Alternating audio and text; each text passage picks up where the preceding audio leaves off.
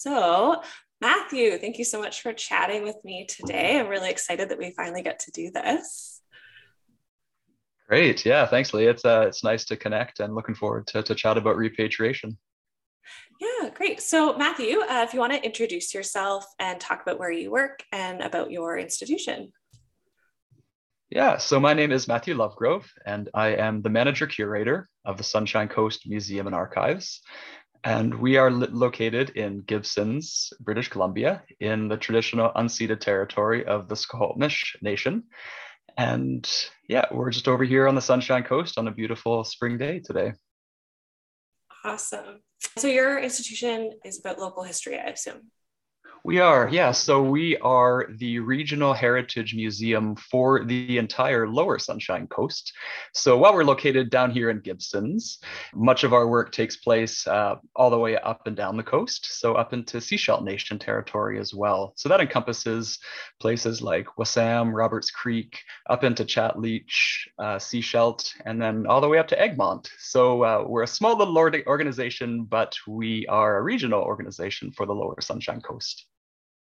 And your institution, Sunshine Coast Museum and Archives, was a very early supporter of the repatriation call to action last year, which we launched on International Museums Day. Can you tell me a bit about why your institution signed the repatriation call to action? So we were really excited to see the information come out about the call to action. At the Sunshine Coast Museum and Archives, we've been doing repatriation work for a number of years. And for our organization, it just made a lot of sense. Our repatriation policy was developed in 2010. And so we've been, slowly but surely working on the repatriation of cultural items since that time. And when we saw the call to action come out, it just really aligned well with our values. And personally, what I like about it is that it kind of holds us accountable for the work that we are doing to ensure that we are continuing to remain committed to this really vital and important work. So thank you very much for all of your work on your end setting this up. Oh, no problem. We love doing it. So when you signed on, was this a decision that you made on your own, or did you discuss signing on with your board or with any Indigenous communities in your area at all? Yeah, so I took the call to action information just directly to the board of directors who were supportive of this. As I said, we've been conducting repatriation work for a number of years, and they thought it made a lot of sense for us to sign on and just to continue that work by doing so. I love that your board was so supportive. I know that not every organization has that kind of support when they move forward with these kinds of opportunities. So every call to action signee got a sticker, and I would love to know where you put your sticker. Yeah, we love the decal. It's just a beautiful piece of artwork, and we've got it right on our front door, actually, right front and center. So when you walk up to the museum, it's right there on the door, and it's a nice way to greet my morning when I come in on my bicycle to work. I see it and I think that's just a nice. It just looks beautiful. So and it's keeps us on the right path, I think too. So Yeah.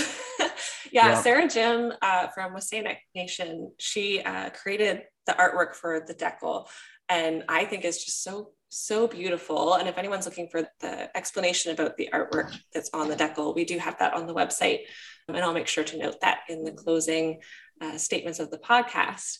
Has anyone asked you about the sticker, or has it led to any discussions with visitors or with your staff even? Yeah, definitely at the staff level. So, we discussed at the staff level the call to action, of course. And I haven't heard it directly from visitors, although I think they notice it. It is right front and center, like I mentioned. But during the time of signing on to the call to action, we were receiving a little bit of press for the work that we've done with the Squamish Lil'wat Cultural Center. We had just done a repatriation with our colleague Alison Pascal up at the Squamish Lil'wat Center.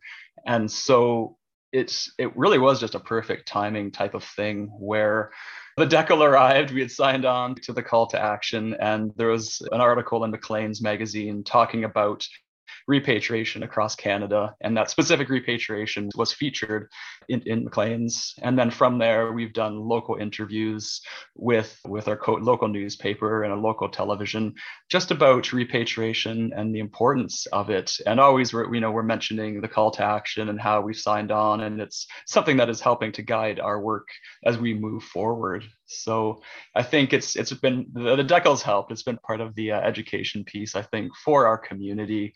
And something that is, when we're talking about repatriation, that's been really important for us is just to acknowledge that, this repatriation work in museums and cultural centers has been really going on for decades and decades. And a lot of the time led by First Nations cultural workers. So people like Sadal Kawas, Lucy Bell, Jiskang Nika Collison from the Haida Nation, and many, many others have been doing this really challenging work of repatriation and often facing barriers from organizations that don't want to relinquish First Nations cultural artifacts. So we've taken the opportunity just to try to help contextualize and let people know that is the context, is that there's been a lot of work for many, many years from First Nations cultural workers. And a lot of the time it hasn't been really well supported. So we just want to educate people about that as well. Yeah, I love that you make that nod to the fact that this work has been done by Indigenous communities for decades. I think that's something that as the museum community, people often forget that even before we started with this, it's been going on for so long. Like, this is not new news. It's been coming for a very long time. Yeah, I agree. Absolutely. And it is a good opportunity to acknowledge that. And I think for organizations, it's also important, of course, just to reflect that this type of work and anything related doesn't fall into that tokenistic category, right? So it's by contextualizing and acknowledging the harms that only perpetuating celebratory histories can do and has done in the past on the museum front. It's just another way that we can help to educate our communities and to continue that work. Yeah, and while we're talking about educating the community, I wonder if you can tell me from your perspective, it sounds like you guys are doing a lot of work to get the word out on the repatriation projects that you've been part of and supporting. And I wonder if you can speak to why you feel the public should care about repatriation. Yeah, it's a great question. I think I can speak from our situation here on the Sunshine Coast. We really pride ourselves to be a community museum. We're here for our community, and we really strive to be participatory in that way. It's really our job to elucidate what is in our collections and, how it's come into our possession here. And, when we're looking at items that have ceremonial or burial context, it's our job to educate our community that we look at as partners. These are our collaborators, everybody, hopefully within our communities. And it's our job to let them know what we have here. And when it comes to items of cultural importance, to work to return those items to their rightful homes and to address some of the harms that have occurred through colonization. So we look at it as it's our job to inform our community what work we're doing inside here. We want everybody to be involved and to take an interest. So we just look at it as an opportunity to educate and work with our community. I wonder if you can chat to us about the projects that you've had going on at Sunshine Coast, maybe a bit more in depth. You've mentioned them already. I wonder what you've learned and what you've accomplished at the Sunshine Coast Museum through some repatriation work you've already done.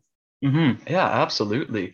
So as I mentioned, in 2010, it was through a lot of the hard work of a previous curator here, Kimiko Hawks, as well as the board of directors to develop that repatriation policy that we have. So that's really helped to guide our work as well in the past number of years. But just learning a little bit more about repatriation at our museum, I took a look back, and it appears that we were doing a number of repatriations back in the 1990s, working with our partners in the Sechelt Nation. And that's continued. And as I had mentioned, most recently, our work with the Squamish Lil'wat Cultural Center has been the most recent repatriation effort that we've taken on. Well, I think what I'm learning is that it really is a case-by-case scenario. And depending on the level of relationship that you have with the nation and with the cultural workers, it can really dictate how that repatriation might go. So with Alison Pascal, who is a colleague and a friend, we've co-curated exhibits before on Coast Salish, Squamish, Lowot culture here at the museum with Alison. So that was a little more easy to start that conversation because we already have that relationship with Alison and with the Squamish Lowot Cultural Center. But I think I'm realizing that it's all about the relationship building, of course, and that's going to, depending on the item and where it came from, it's gonna dictate what stage you are in that relationship, right? You know, if they're a friend and a colleague, it's a lot easier to start that conversation versus putting in the work to a nation that you don't have the contacts. But of course, that's just so important to put in that work and to be there for it. So it's definitely a learning process, and we're very excited to continue with that. Yeah, I think that it's so important to note that kind of relationship building. Like you're saying, Alison is a colleague and a friend. And I think when we talk about repatriation and reconciliation, making sure that we're taking care of those relationships as friendships is incredibly valuable to that process and to that work. So yeah, absolutely. And and it feels good. It's great work to be doing. You know, we worked with Alison, as I said, on, it was actually a Coast Salish weaving exhibit. And that was up at the museum here in 2016. It was the first exhibit that I was the lead on for co-curation. And Alison and I worked together, and it was just such a wonderful experience.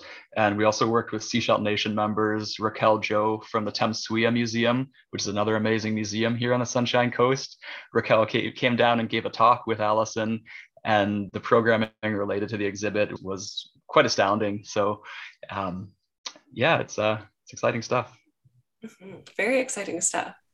So as you're talking, I can tell that you're incredibly passionate about this work.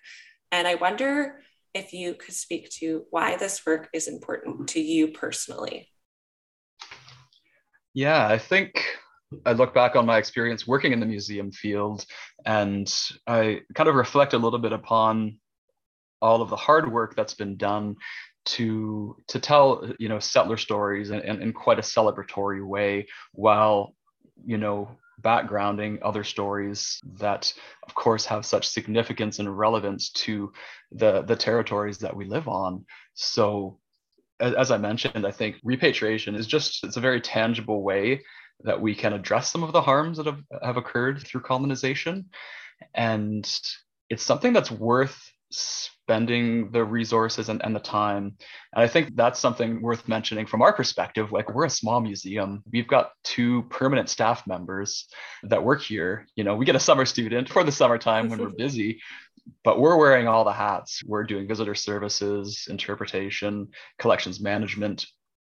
And I can see how it would be really easy to just let, you know, repatriation fall to the wayside. But I think it's something that we need to prioritize and to spend the resources on, even if for small museums. And even if it means other projects aren't getting done, we need to prioritize and put our effort into returning these cultural items, because it's just so important to, as I said, to help acknowledge those cultural harms.